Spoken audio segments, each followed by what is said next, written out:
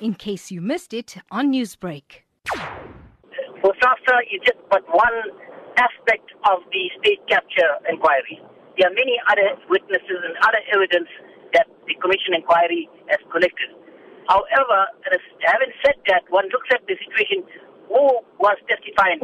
Was Gavin Watson testifying in his own capacity, or was he testifying in the capacity as the Bosasa chairperson or representative? It is always possible for Bosasa to send somebody else to possibly assist in the inquiry. So on that basis, it does not affect the outcome of the inquiry per se, noting full well that Bosasa was but one of the facets associated with the inquiry. And I don't think it will affect the outcome at all in any way. It's left, by the way, it is left for the chairperson, Justice Zondo, the Deputy Chief Justice, to decide whether or not the evidence or the testimony of Bosasa was absolutely necessary for them to make a finding. But I doubt they will do that simply because they have enough prima facie evidence to attribute to make a finding. Whether it is in favor or against is anybody's guess.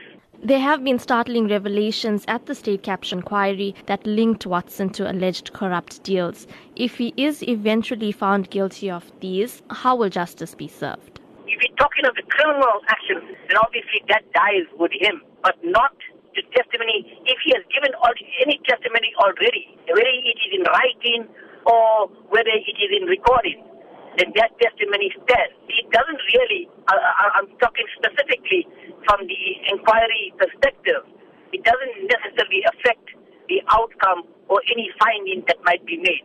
The only difficulty is going to be what to do with the fact that now that Gavin Watson has passed away, what to do with his testimony.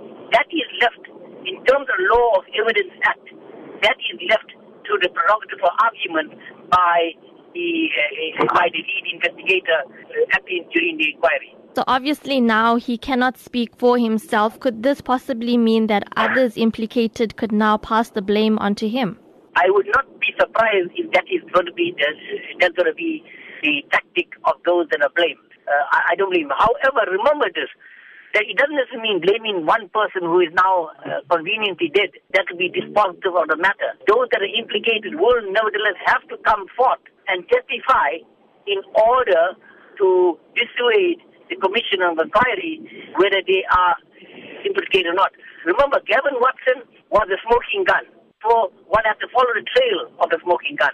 And if the trail leads to somebody else's door, that person has simply have to come and admit or deny in order to persuade the inquiry that there is no basis whatsoever in Gavin Watson's allegations that they were involved. Newsbreak, Lotus FM, powered by SABC News.